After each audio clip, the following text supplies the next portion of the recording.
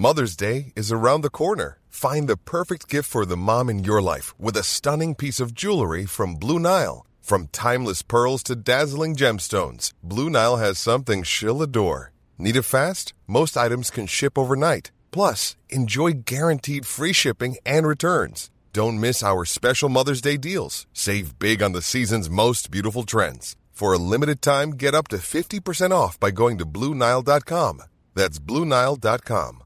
Life is full of awesome what-ifs, and some not so much, like unexpected medical costs. That's why United Healthcare provides Health Protector Guard fixed indemnity insurance plans to supplement your primary plan and help manage out-of-pocket costs. Learn more at UH1.com.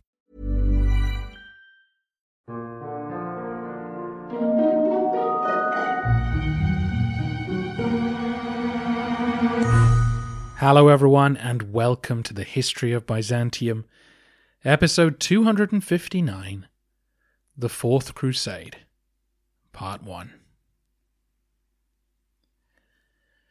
After listening to the previous 8 episodes, I imagine some of you are still wondering, how exactly did it come to this? Just 20 years ago in our narrative, Manuel Komnenos seemed to be firmly in charge of a regional superpower. Now, the Roman capital is about to be sacked by an enemy army. Manuel was not a hugely successful emperor, but his armies could march to Hungary or Antioch with little trouble. His fleet could capture ports in Egypt, and his diplomats could turn Italian cities simply by opening a chest filled with gold coins. Now, his realm was in ruins, its far-flung provinces gone, its people mutinous, its army miserable. What had happened in such a short space of time to make this calamity possible? As many scholars have identified, the problem likely lies in the personal nature of Komnenian government. In the old days, as you know, Constantinople was the central distribution point for the wealth of the entire region. The Roman government taxed the lands from Sirmium to Samosata, and then handed out the proceeds to anyone willing to do their bidding. This included their own officials and generals, but also foreign leaders who'd agreed to leave the borders alone. This system of court honours collapsed in the wake of the Battle of Manzikert. The loss of so many provinces to the Turks broke the bank, and the Romans had to scramble to find an alternative way to bind the empire's elites to the centre. Alexius Komnenos' solution was to make government a family affair. Instead of rewarding distant potentates, he made authority dependent on someone's relationship with him personally. So in order to share in the spoils of the state, men had to marry into the ruling family. This was a remarkably effective solution for 3 generations. John and Manuel suffered very few usurpation attempts, and though this new family tree began to creak as more branches grew, up until Manuel's death, the trunk held firm. When Andronicus was invited in to take over as emperor, many believed that he was going to act as a support structure for the tree, but instead he cut the whole thing down. Some academics are sympathetic to Andronicus, suggesting that he planned on reintroducing the old system of court honours. I am not convinced by that. I think he is more responsible than anyone for the sack of Constantinople. Once Andronicus was gone, the aristocracy had nothing to unite around. They fought over control of the throne in a selfish and self-destructive way. Roman government became flimsy and ineffective. Everyone could see it and feel it. Hence the riots on the streets and the revolts in the provinces. No one feared Byzantium anymore. The certainty that a Roman army would be sent to punish you is what kept men in line. But now, those paying attention could see that the army was not what it had once been, and that it would probably be turned on other Romans before it was turned on you. The nations of the West were certainly paying attention. The Normans who attacked Thessalonica, the pirates who preyed on Roman waters, the Crusaders who blackmailed the emperor. It was clear to the Latins that the Roman Empire was in a weak and vulnerable state, and many men were of a mind to take advantage of the situation. Traditionally, with epic stories of war, I've produced one long, multi-hour episode, but the context for the Fourth Crusade is so detailed that I think we'll split it in two. Today I will get the Latins from France to the outskirts of Constantinople, and in our next episode we'll cover the siege itself. Returning to the narrative then, our emperor is Alexius Angelos Komnenos, the man who'd overthrown his brother Isaac at the behest of a coalition of other nobles. According to our historian Choniates, Alexius felt guilty about his actions, and he kept his brother and his family under very comfortable house arrest near the capital. The former Vasilevs was allowed to welcome visitors, and many people went to pay their respects. According to Choniates, Isaac, blind but sound of mind, was active in seeking a reversal of his fortunes. He would sneak letters out of his confinement to friends in high places, including messages sent to his daughter Irene, who had married Philip, the Duke of Swabia, in southwest Germany. Philip was a man of great influence. He was in line to become the next Holy Roman Emperor, and these letters begged Irene to ask her husband to help restore her family to their rightful place. The authorities must have had some idea of what was going on, because in the summer of 1201, as the emperor prepared to march out into the Balkans, he ordered his nephew, Isaac's son, to come on campaign with him, as a hostage of sorts. This 19-year-old boy was loyal to his father and used this opportunity to escape. He made a deal with a Pisan ship's captain, escaped his minders, and raced for the coast. The boat met him there and whisked him away to Sicily. Once he landed, his sister sent agents to pick him up, and he was escorted north to Philip's court. After embracing his sister, he made his case to the Duke of Swabia.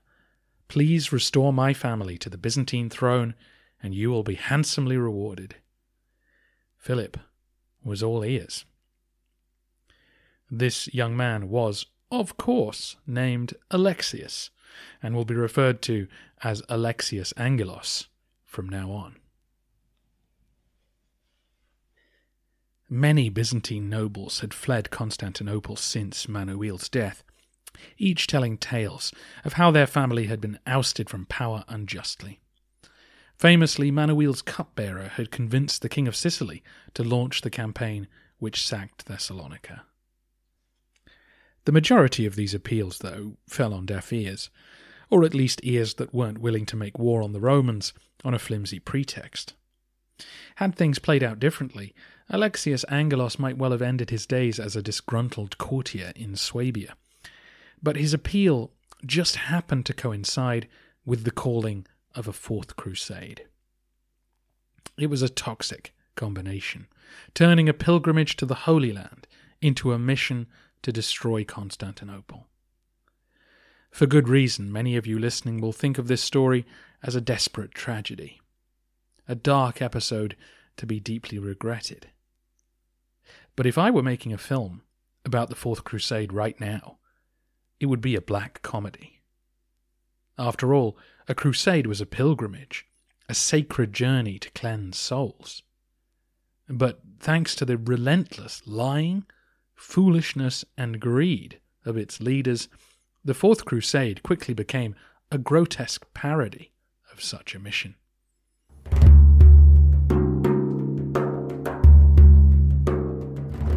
I'll be using that sound effect as a paragraph break, rather than to mark the passing of a year.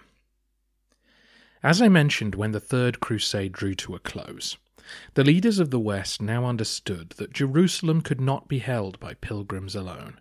A standing army had to be recruited if Outremer was going to remain in Latin hands. The only way to make that sustainable was to conquer the neighbouring kingdom of Egypt.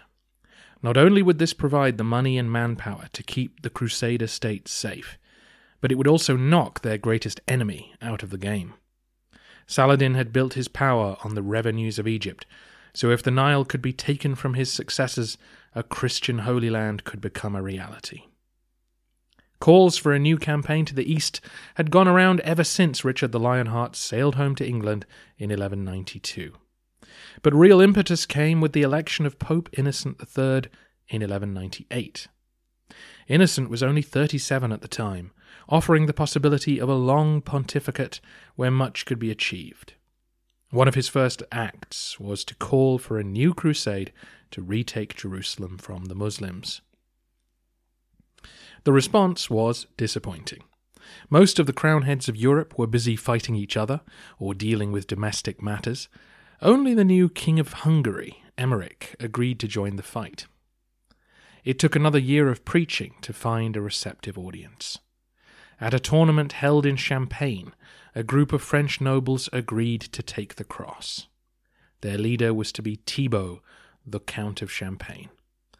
He was joined by his cousin, Louis of Blois, and then later Baldwin, the Count of Flanders.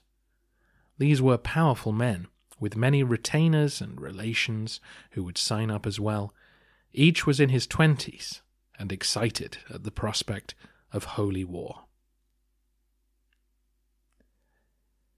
With hindsight, it's possible to see that the Fourth Crusade was already running into problems 5 minutes after it had begun. Pope Innocent wanted to direct the campaign personally, not just out of control freakery, but because many believed that previous pilgrimages had failed because of the sins of those taking part. With papal legates calling the shots, Innocent could keep the venture on the right side of the divine and ensure its success. And though he had representatives at the tournament in Champagne, the French nobles were already making decisions to suit themselves. They quickly agreed that they would sail for the Holy Land rather than trek through Byzantium, and that their real target must be Egypt rather than Jerusalem itself. They then chose representatives to go to Venice to hire a fleet. Pisa and Genoa were at war, so Venice was the obvious choice, and they may also have been the only power capable of outfitting the number of ships the Frenchmen had in mind. After all, if they were going to invade Egypt, they would need a mighty flotilla. Now, Pope Innocent had already been in dialogue with the Venetians. He certainly wanted their participation in proceedings. But Venice was a different beast from the lords of northern France. They were a republic who made collective decisions, rather than individuals who could let their consciences guide them. Nor did the Venetians have farms that they could leave in the hands of their subordinates. If they travelled to the Holy Land in their ships, then there would be nothing back home generating any income. The average Venetian may have been as moved by the plight of Jerusalem as the average Frenchman, but the decision to go on crusade was far trickier for those whose livelihood was the sea. The Venetians had taken part in military action in Outremer before. They had captured the port of Tyre in exchange for a third of the city. A similar deal would need to be struck if the Italians were going to join this new venture. Another wrinkle was the ongoing conflict over the Adriatic. You may recall that at the height of his power, Manuel Komnenos had annexed a string of cities on the Adriatic coast. He took these from the Hungarians, who he defeated on the Danube. But for centuries, those cities in modern Croatia had owed allegiance to Venice. A peaceful Adriatic was a prerequisite for the Venetian way of life, and so when the elites of those cities began to make alliances with the King of Hungary, it was a major concern for the Italians. The city causing the biggest headache was Zara, modern Zadar. Its port was being used to harass Venetian merchants. The culprits were often the Pisans, who were now competing with Venice for control of the trade routes east. The Venetians could hardly sail for Egypt while their backyard was under threat, and Pope Innocent was well aware of this. In his exchanges with the Venetian Doge, he made it clear that if the Italians joined the crusade, They could not make war on fellow Christians. That would undermine the sanctity of the expedition. For the Venetians, then, crusading might sound like more trouble than it was worth, and for the past century that had largely been the case. The Venetians, after all, could rely on their privileged position within the Byzantine Empire to guarantee their profits. They didn't need to kowtow to the Pope or make deals with the King of Jerusalem. Constantinople was the place where they made their money. And then along came Manuel Komnenos, who in 1171 arrested every Venetian within his realm. This shocking break with any number of norms permanently scarred the relationship between the Merchant Republic and its long-standing trading partner. How could it not? The Venetians spent the next 3 decades patiently trying to have their rights restored. But there was now a considerable argument on the lagoon for moving away from reliance on Constantinople. If the Byzantines couldn't be trusted, then the merchants of Venice must diversify. To this end, new treaties had been negotiated with the rulers of the Maghreb, Cilicia, and Cairo. But the Venetians were latecomers in many of these places, and found that their Pisan and Genoese rivals were far better established. The Fourth Crusade therefore offered a fabulous opportunity. To conquer Egypt would allow the Venetians to take control of ports like Alexandria, the most profitable in the Mediterranean, relieving them of their dependence on the fickle Byzantines and allowing them to outshine their rivals. Still, it was no easy decision. The Doge of Venice, the blind nonagenarian Enrico Dandolo, had spent a good part of his life patiently negotiating with Roman officials. Isaac Angelos had finally agreed to fully reimburse them for the losses of 1171 and restore their privileges. Though his brother Alexius had tried to renege on the deal, he too was now coming around. Enrico wasn't going to throw all that away on a whim.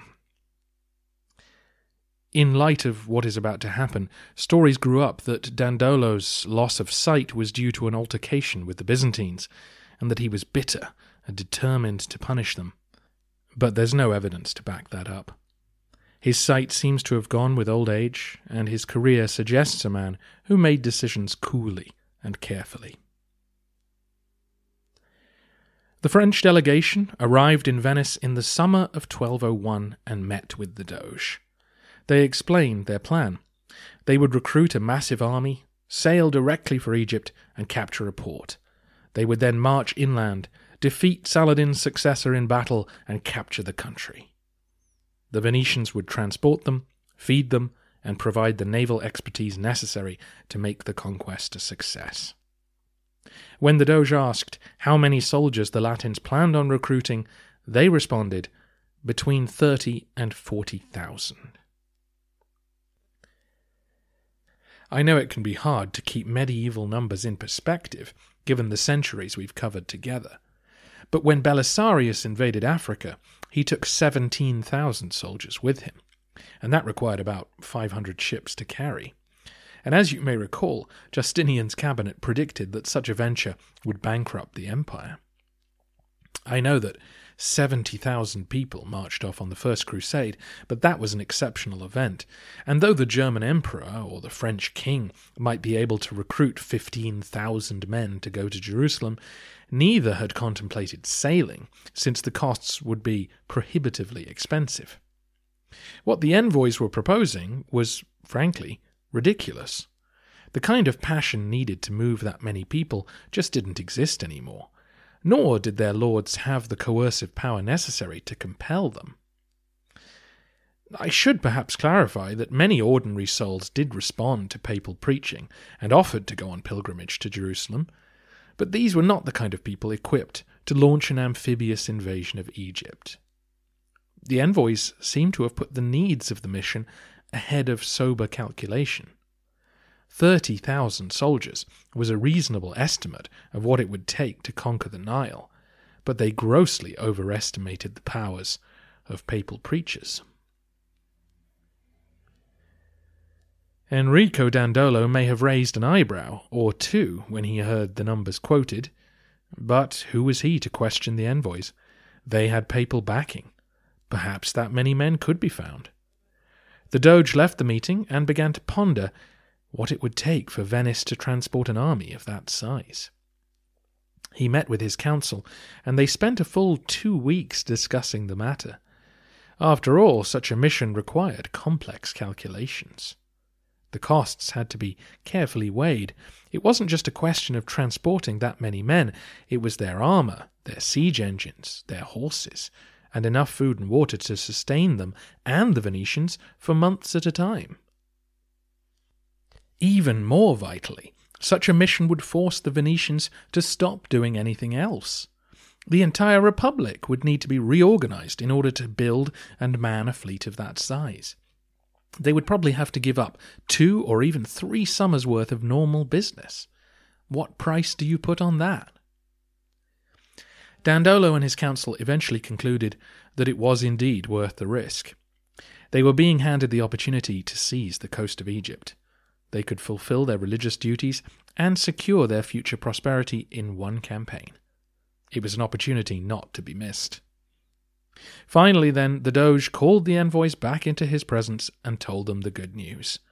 Venice would join the mission, and the blind, 90-plus-year-old Doge would sail with them. There could be no doubt about his commitment to the cause. Given his age, he may have intended to die in the Holy Land. But there is, of course, the matter of payment. Enrico told them that he could transport 4,500 knights, 9,000 squires, and 20,000 infantry, but that payment would be required in advance to the tune of 85,000 silver marks. Scholars suggest that this was a perfectly reasonable figure for what was being offered, but it was a colossal sum, double what the King of France collected in a year. The Venetians were offering to contribute 50 war galleys at their own expense. They only asked that all booty, including the lands of Egypt itself, were divided 50-50 between them and the Crusaders. Sadly, the Latin envoys did not spend 2 weeks carefully considering the calculations. After barely a day, they were ready to sign on the dotted line. Dandolo took the deal to the assembly of the people, made a rousing speech in its favour, and the Venetians gave it their assent. The Fourth Crusade, as we call it, was set to depart on the 29th of June, 1202. Everyone shook hands and got to work. Next stop, Pelusium.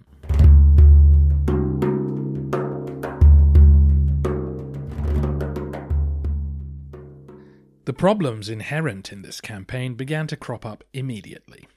The envoys sent the signed treaty to the Pope for confirmation, and though he too may have looked askance at the sums agreed, he gave it his approval.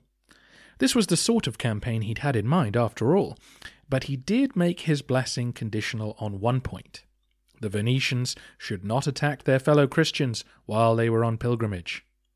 This was especially pressing, since the King of Hungary had agreed to go on crusade.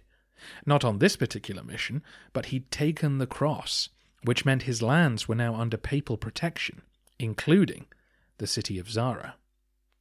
With great prescience, the Pope understood that the Venetians were unlikely to leave their home undefended while Zara opposed them. Meanwhile, the Crusade leadership got together and agreed that this was a solemn mission, and that everyone must repent and take their oaths seriously. Oh, and also we should definitely lie about the true destination of the campaign. Yeah. I'm sorry, what? You heard right. The preachers who went out into the French countryside did not always mention Egypt. The problem was that your average medieval Frenchman did not care about the strategic realities of Outremer. They wanted to go to Jerusalem and pray on the spot where Christ died. So the priests just talked about recovering the Holy Sepulchre from those filthy pagans. The assumption was that if they explained about the whole naval invasion of Egypt part of the mission, many soldiers would turn their nose up at the enterprise. I always think mass deception is a good start to a pilgrimage. And this is where the black comedy really starts to kick in. Because if you tell people that they must go to Jerusalem, you can't then tell them that they have to go to Venice next summer and sail with Thibaut and Louis and Baldwin. Because if you do, people will start asking why. So lots of people across France and elsewhere heard the call, accepted it, and simply sailed for Acre.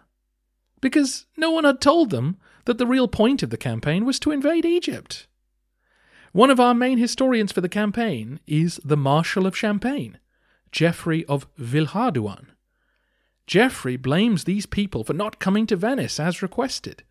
But of course no one had told them the plan. Or if they did, some of them will have thought, nah, that's not for me, but I will travel to the Kingdom of Jerusalem and do my duty there. Geoffrey's blame game is probably an attempt to absolve himself from the charge of incompetence, since it was the Marshal of Champagne who was at the negotiating table with Enrico Dandolo, and presumably when the Doge said, 30,000 men, are you sure you can recruit that many? Geoffrey responded, absolutely. You also need a sudden death in any black comedy, and ours is provided by Thibaut of Champagne, the leader of the Crusade, who unexpectedly passed away in May 1201. This was a real blow and affected recruitment in the heartlands of France. It's never a good sign for a campaign when its leader keels over well before his time. Letters were exchanged, searching for a new commander. The other leading Frenchmen didn't seem to have enough prestige to assume control themselves, and ideally, they needed someone who could bring a fresh contingent of pilgrims with him. Soon enough, the right candidate was found in the figure of Boniface of Montferrat. If that name sounds familiar, it should. The Montferrat family of northern Italy were a rich clan with a strong crusading pedigree. It was this reputation that caught the attention of Manuel Comnenus when choosing a suitable husband for his daughter. Renier of Montferrat duly married Maria, but was then murdered by Andronicus Comnenus. In compensation, Isaac Angelos offered his daughter's hand to Renier's older brother Conrad, who turned up, won a civil war for Isaac, and then absconded when he heard that Jerusalem had fallen to Saladin. Boniface was the middle brother, and had become the Marquis of Montferrat in 1192. Not only did he have the name to inspire further recruitment, but also the crusading know-how from his family connections. On his way home from meeting the other leaders of the crusade, Boniface stopped off at the court of his patron, Philip of Swabia, where he stayed for Christmas. Philip had an interesting house guest to introduce to Boniface, Alexius Angelos. Isaac Angelos' son had arrived a few months earlier, embraced his sister, and appealed to her husband for help. His father's throne had been stolen from him, and therefore he, Alexius, had been robbed of his birthright. Naturally, there would be rich rewards on offer to the gallant Latin who restored him to his rightful place. This was just the sort of entreaty likely to be greeted warmly in the courts of the West. A noble cause that would win much praise and restore a god-appointed ruler that also happened to promise oodles of cash and land as part of the deal. Philip was interested in helping his wife and subduing Byzantium for his own benefit, while Boniface was keen to play a key role in the recapture of Jerusalem and knew that the Romans had the money to fund his ambitions.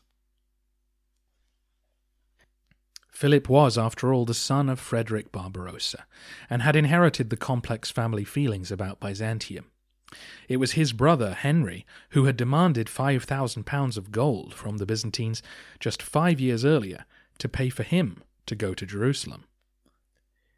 You remember when Alexius Angelos Komnenos had to ransack the tombs of the emperors to raise the money.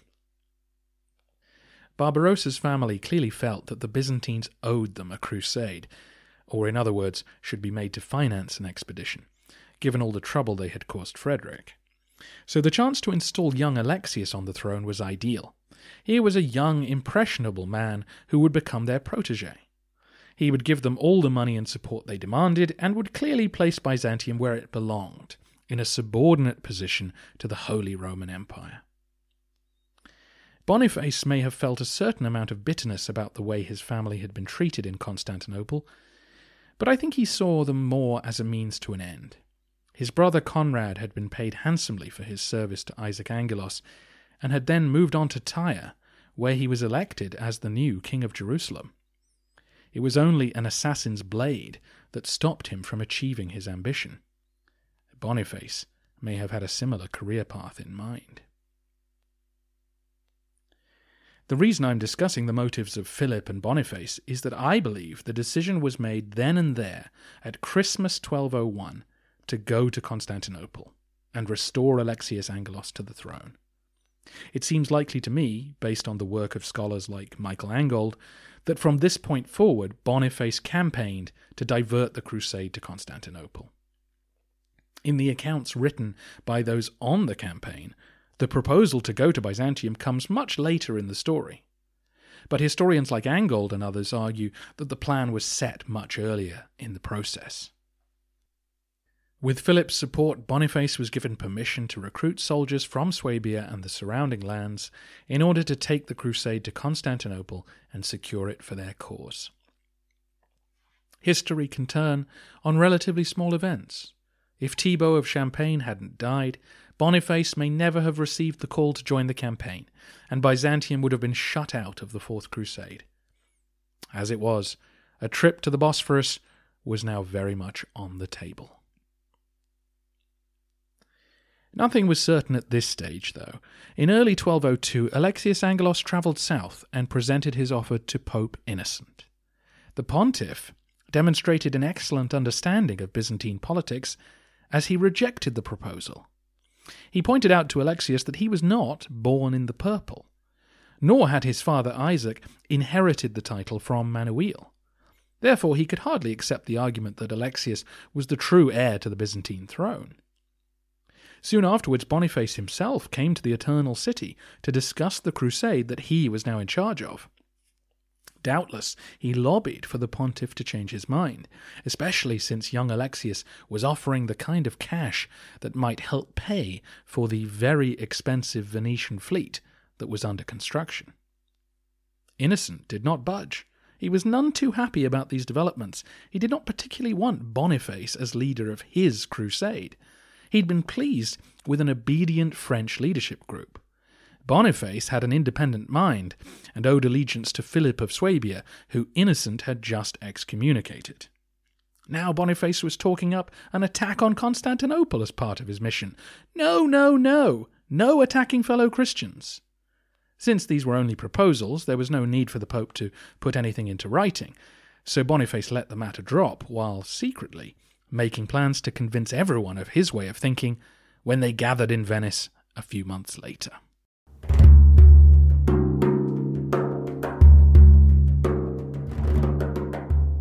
As spring turned to summer, 1202, armed pilgrims began to make their way to the Venetian lagoon. Most were from northern France, but there were contingents from Germany and, of course, Montferrat. The problem was there were far fewer than had been expected.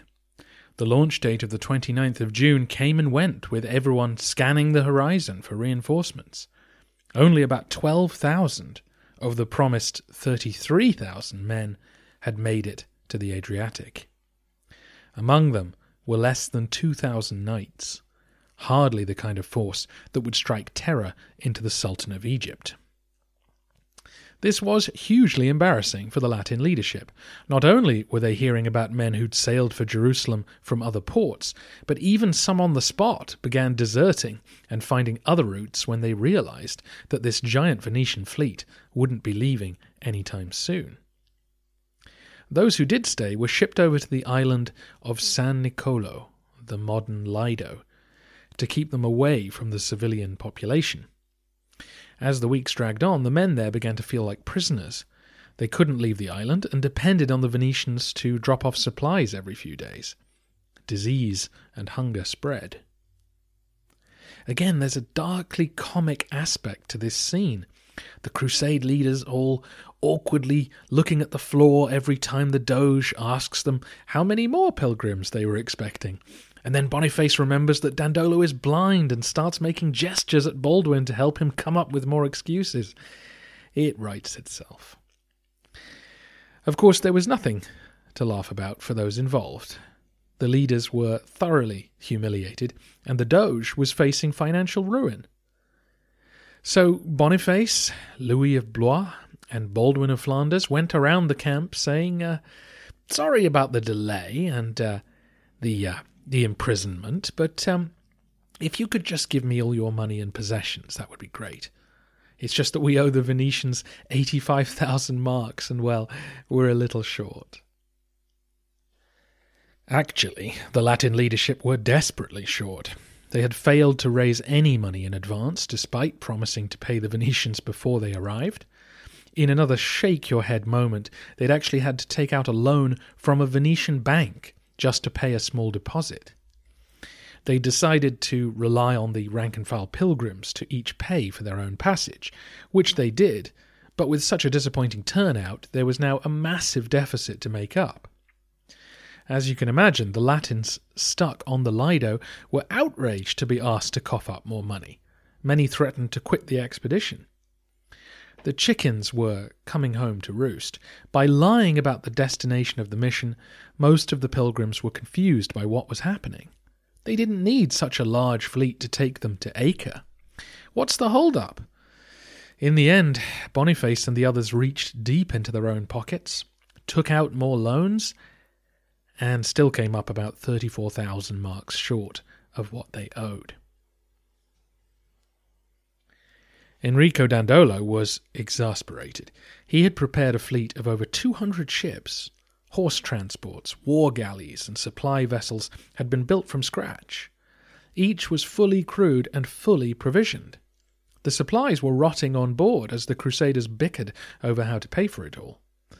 By one modern estimate, 30,000 Venetian sailors were waiting quayside and expecting payment for their services.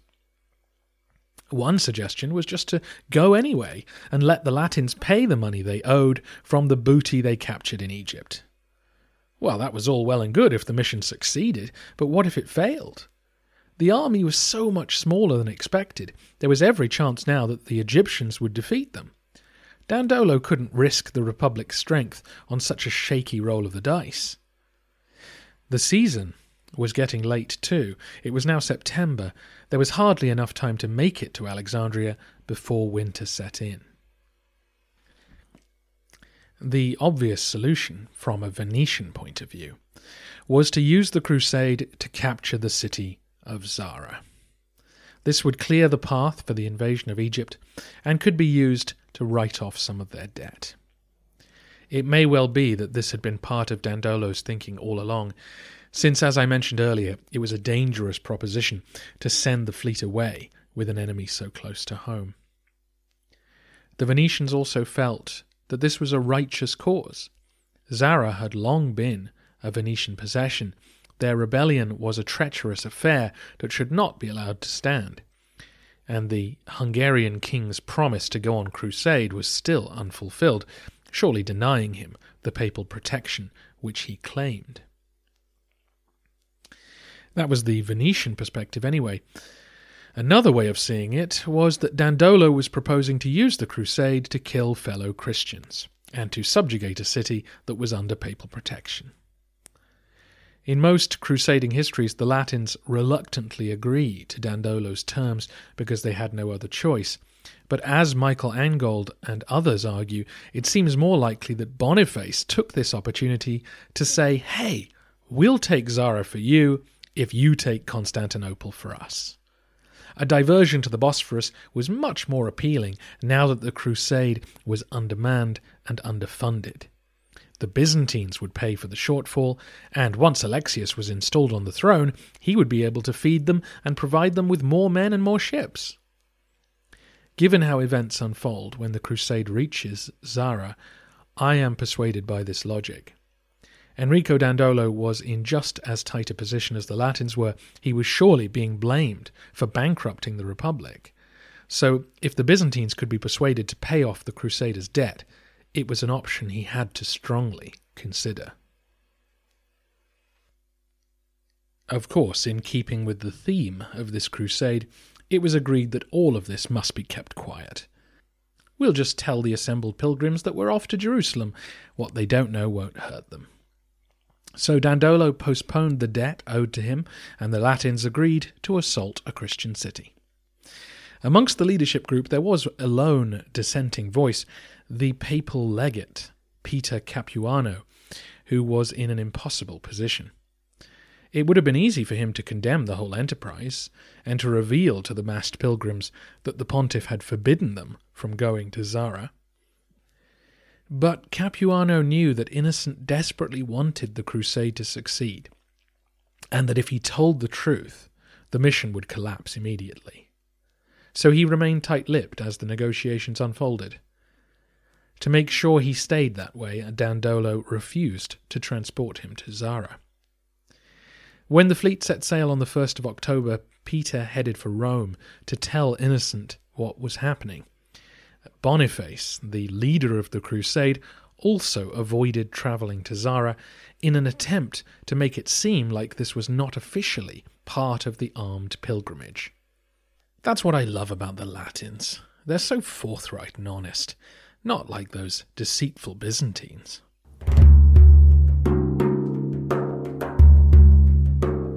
There was great excitement within the army as everyone filed on board the ships and pushed off from the harbour.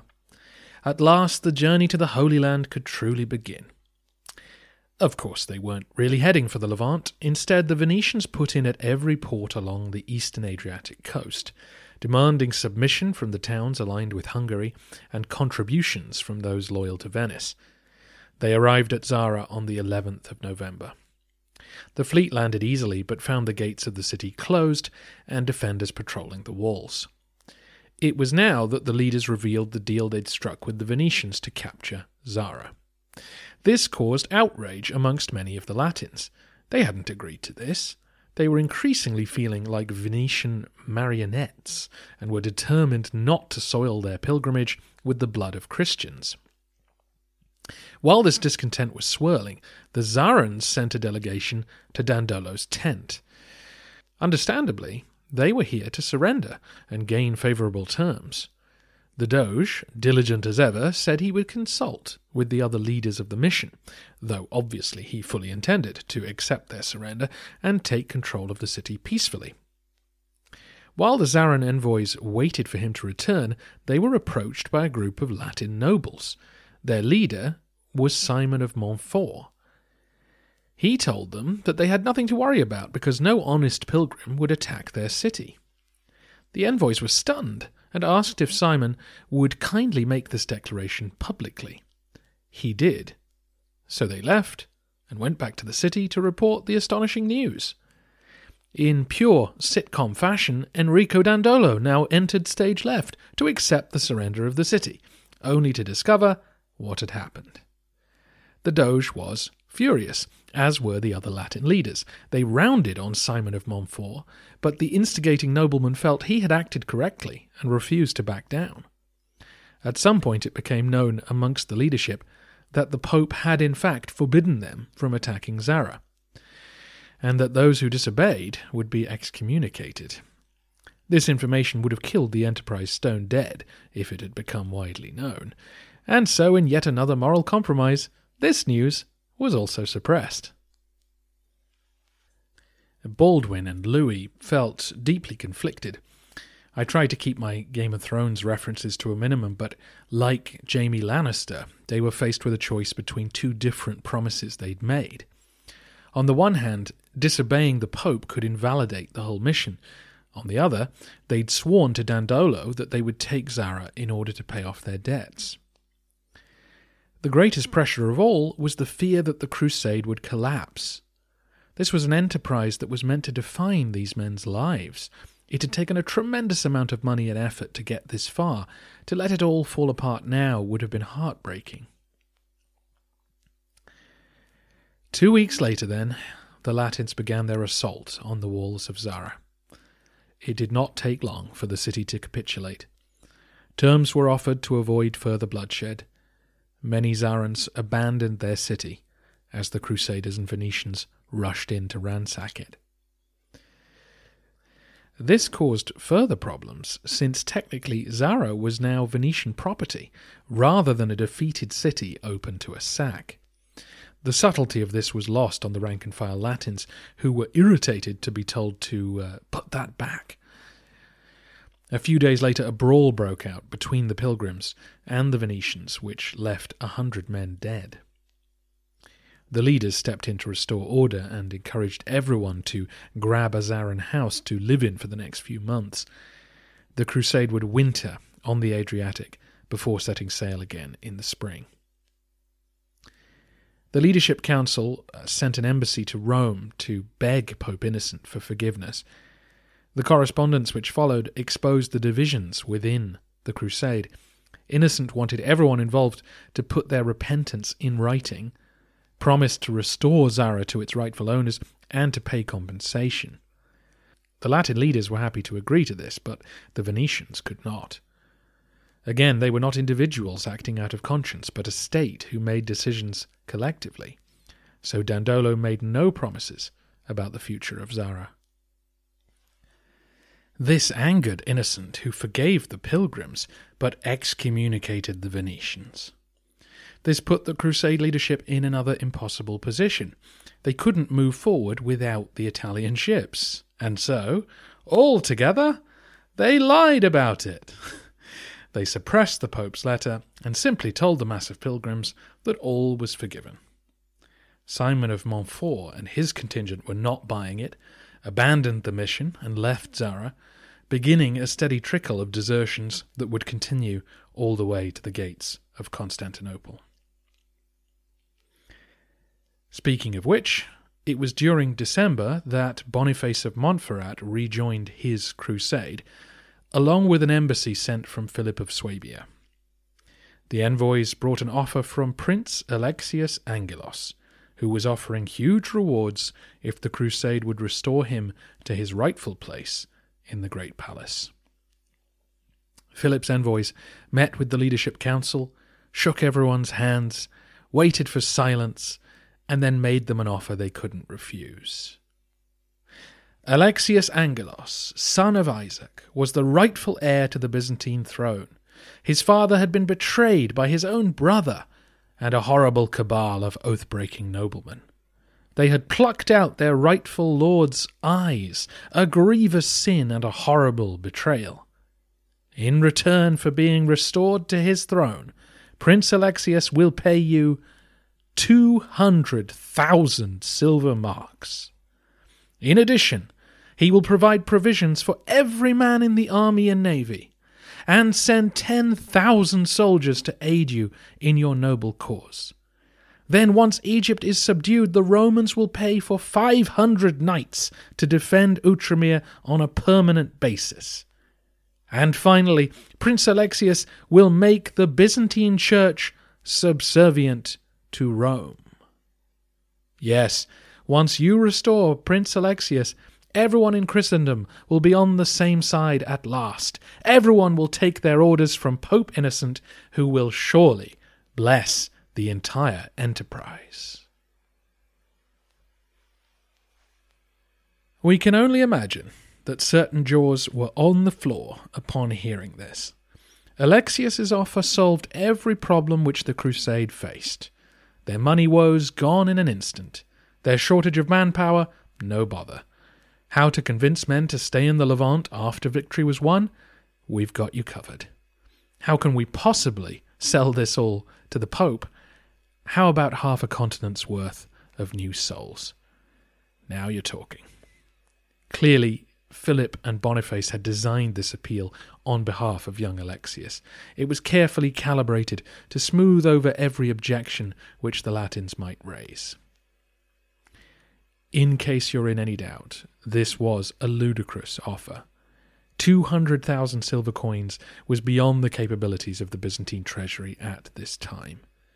Remember that when they'd been asked to cough up about half that amount by Barbarossa's other son, Alexius Angelos Komnenos had convened a parliament to discuss the matter, for fear that if he began requisitioning that kind of money, he'd be overthrown. In Manuel's day, such a sum would have been available, though it would have been a shock to the system to lose it all in one go. But when you add in the need to provision an army and navy of 40,000 people, no, make that 50,000 once you add in the 10,000 troops that you're providing, and their pay, then the sums become impossible. With the empire in a permanent state of civil war, that amount just couldn't be raised. And as for sending 10,000 soldiers overseas, I doubt if the emperor was leading that many out into the Balkans each summer.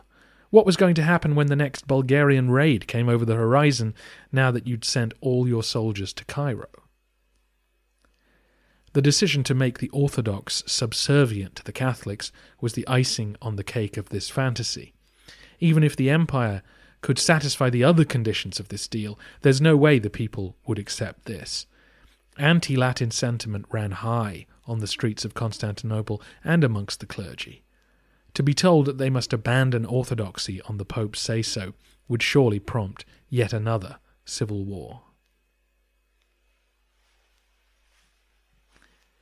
Doubtless, Philip and Boniface told Alexius that without that offer, papal support would be impossible, and without papal approval, the pilgrims would refuse to go through with an attack on a fellow Christian state. As I mentioned earlier, in the first-hand accounts of the Fourth Crusade, this embassy comes out of the blue. Only now on the beach of Zara does someone mention for the first time the idea that Constantinople was a potential destination, but this seems doubtful. There are no Venetian accounts of the expedition, but it is the fact that Enrico Dandolo immediately endorsed the proposition that convinces me that he knew about it all along. Remember that Dandolo had taken his time to weigh up the decision to join the crusade in the first place. He had to consult widely. He had to have logistical plans drawn up. He had to calculate the potential consequences of a truly momentous decision. There's no way he responded on a whim to a pitch in his tent at Zara. He would have had to have consulted with his nobility and his ship's captains about what a diversion to Constantinople might look like. Not to mention that he had signed a treaty with the Byzantines guaranteeing his people extensive trading privileges. If he joined an attack on them and it failed, he would forfeit a lifetime's work. Seriously, imagine if Dandolo had launched an attack on his major trading partner and it had failed, and the whole mission collapsed. The Venetians would be left with no place in Byzantium and no place in Egypt. The Doge would have destroyed the Republic's way of life with one reckless gamble. No way. Enrico must have known about the possibility of an attack on Constantinople before he left home. That doesn't mean it was the fixed plan all along, but there's no way he made this decision on the hoof. Another point to consider is that, of the Crusade leadership, only Dandolo would know if an attack on Constantinople was possible. The French contingent had no clue about the state of Byzantine politics. And though Boniface would have been much better informed, he wouldn't have up-to-date information on the state of the Roman army, navy, and government. Only the Doge was in that position. Only he received weekly reports from his sailors as they returned from the Sea of Marmara. Only he could have known that the Roman government was in shambles, its fleet in ruins, and its army demoralized. Only he could have made the calculation that Constantinople could be intimidated by the Crusaders. Remember that back in 1171, when Manuel arrested all the Venetians, the Italians had gone to war.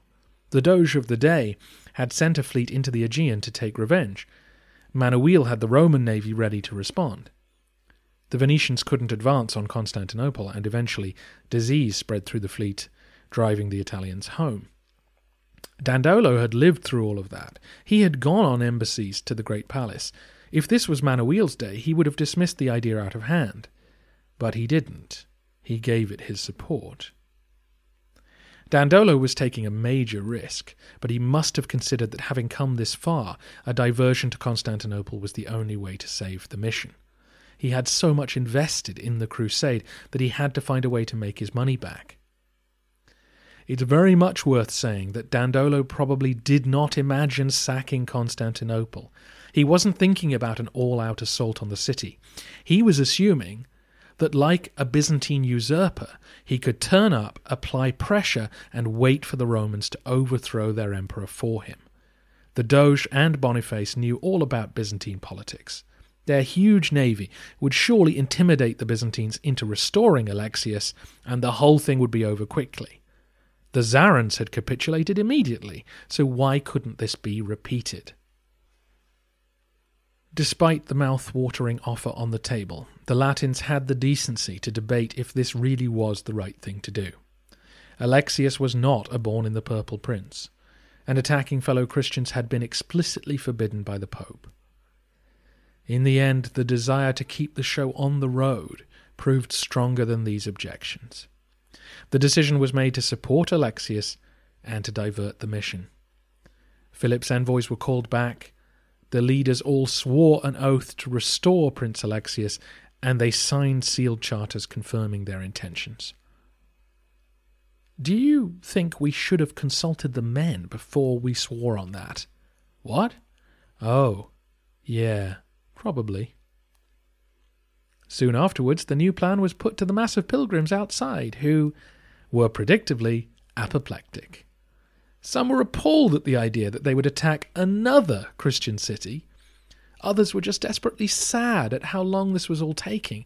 They had imagined they'd be in Jerusalem by now. Besieging Constantinople could take a year.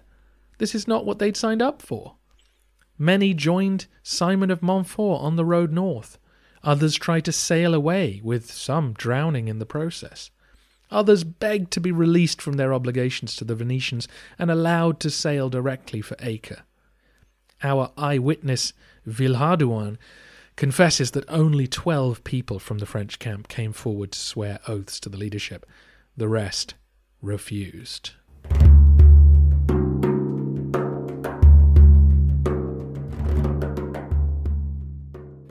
Over the next few months, many dissenters abandoned the mission, which at least had the effect of strengthening those who were determined to stick with the Venetian fleet. Some had little choice but to stay where they were. They had run out of money and were struggling to feed themselves. The lure of Byzantine gold became greater with each passing day. In April, everyone agreed to leave Zara and sail on to their next stop, the island of Corfu. Getting away from the scene of the crime might ease their spirits, though some agreed to travel in anticipation that they would then leave this corrupted mission and cross over to Italy. Just before the Venetians left Zara, they were joined by Alexius Angelos himself. He was warmly greeted by the Italians, who gave him a ship and men to serve him. As the armada made its way south, they stopped off briefly at Dyrrhachium, one of the few Byzantine outposts still firmly in imperial hands. The Venetians were encouraged by the fact that the people there were favourable towards Alexius Angelos, hailing him as emperor. Which certainly was good news. Hopefully all the Romans would recognise this young man as their rightful ruler and respond accordingly. I'm sure this response had nothing to do with the 200-strong fleet of ships passing by at the time. When the Crusade hit the beach at Corfu, Alexius was introduced to the rest of the pilgrims, who gave him a far cooler reception. The debate reopened about the purpose of the Crusade, and the mood soured. The vast majority of Latins wanted to sail straight to Acre. They seemed to have been told by this point that their real target was Egypt. And some feared that the indulgences offered by the Pope would never be theirs if they died on the Nile, rather than in the footsteps of Christ. When a group of senior nobles made contact with ships in Brindisi who would take them away from this mess, the leadership council got together for crisis talks. If these men sailed away, the expedition would be ruined. The first-hand accounts of the Crusade try to put a chivalric spin on the events of the Fourth Crusade, but they can't help but reveal the desperation of Boniface, Baldwin, and the rest. They clearly felt that they would be utterly humiliated if they took the cross, promised a grand campaign, and then presided over a disaster. Not to mention that they had just sworn oaths and signed documents promising to go with the Venetians to Constantinople. Villehardouin quotes one of the leaders as saying, "Why don't we go and beg them, for God's sake, to show some consideration for themselves and for us, and not disgrace themselves, nor deprive us of the chance of delivering the land overseas. These words frame what is about to happen in terms of the men letting their leaders down by breaking their oaths of allegiance. But given the sheer amount of deception involved in this campaign, it's a very selective argument. Boniface, Baldwin, and Louis rushed to the camp to meet with their men. Once they were all together, the leaders did the only thing they could. They threw themselves to the ground, crying, and begged their men not to abandon them. This type of highly emotive performance was not unprecedented in medieval Europe, though it was usually reserved for religious occasions. Given this was a crusade, the leaders felt justified in lowering themselves in this way. And their wailing had the desired effect. Many in the assembled crowd wept too. They were all in this together, many of them bound to their lords by the kind of vows that today we reserve only for marriage. It was an emotional scene. As historian Jonathan Phillips says, it was a volatile mixture of genuine feeling, utter desperation, and emotional blackmail. And it did the trick. The men agreed not to abandon the mission. Eventually, the mass of Latin pilgrims promised to continue to serve until the end of September, but on condition that at that point they would be allowed to leave for the Holy Land if they liked. This was swiftly agreed, and relief swept through the camp and across the Venetian fleet. Alexius Angelos must have been the most relieved. This was his one chance to gain the kind of support that could restore him to the throne. The fleet set sail again on the 24th of May, 1203. No Byzantine ships opposed them as they sailed around Greece and north through the Aegean. They eventually landed at Abydos, one of the customs ports for ships entering the Sea of Marmara, but again no one tried to stop them. The locals ran in terror when the soldiers disembarked to gather supplies. On the 23rd of June, the fleet arrived at the Abbey of St. Stephen, which lay about 5 miles southwest of Constantinople itself. The skyline of the Queen of Cities astonished those who'd never seen it. By one modern estimate, the 10 largest cities in Western Europe would have fit comfortably within its walls. Villehardouin says the following: I can assure you that all those who had never seen Constantinople before gazed very intently upon the city, having never imagined there could be so fine a place in all the world. They noted the high walls and lofty towers encircling it, and its rich palaces and tall churches, of which there were so many that no one would have believed it to be true if he had not seen it with his own eyes, and viewed the length and breadth of that city which reigns supreme over all others. There was indeed no man so brave and daring that his flesh did not shudder at the sight. Capturing such a city would surely be impossible, right? Next time, this darkest of comedies turns inevitably to tragedy. More lies, more greed, and more foolishness descend on an empire at its lowest ebb.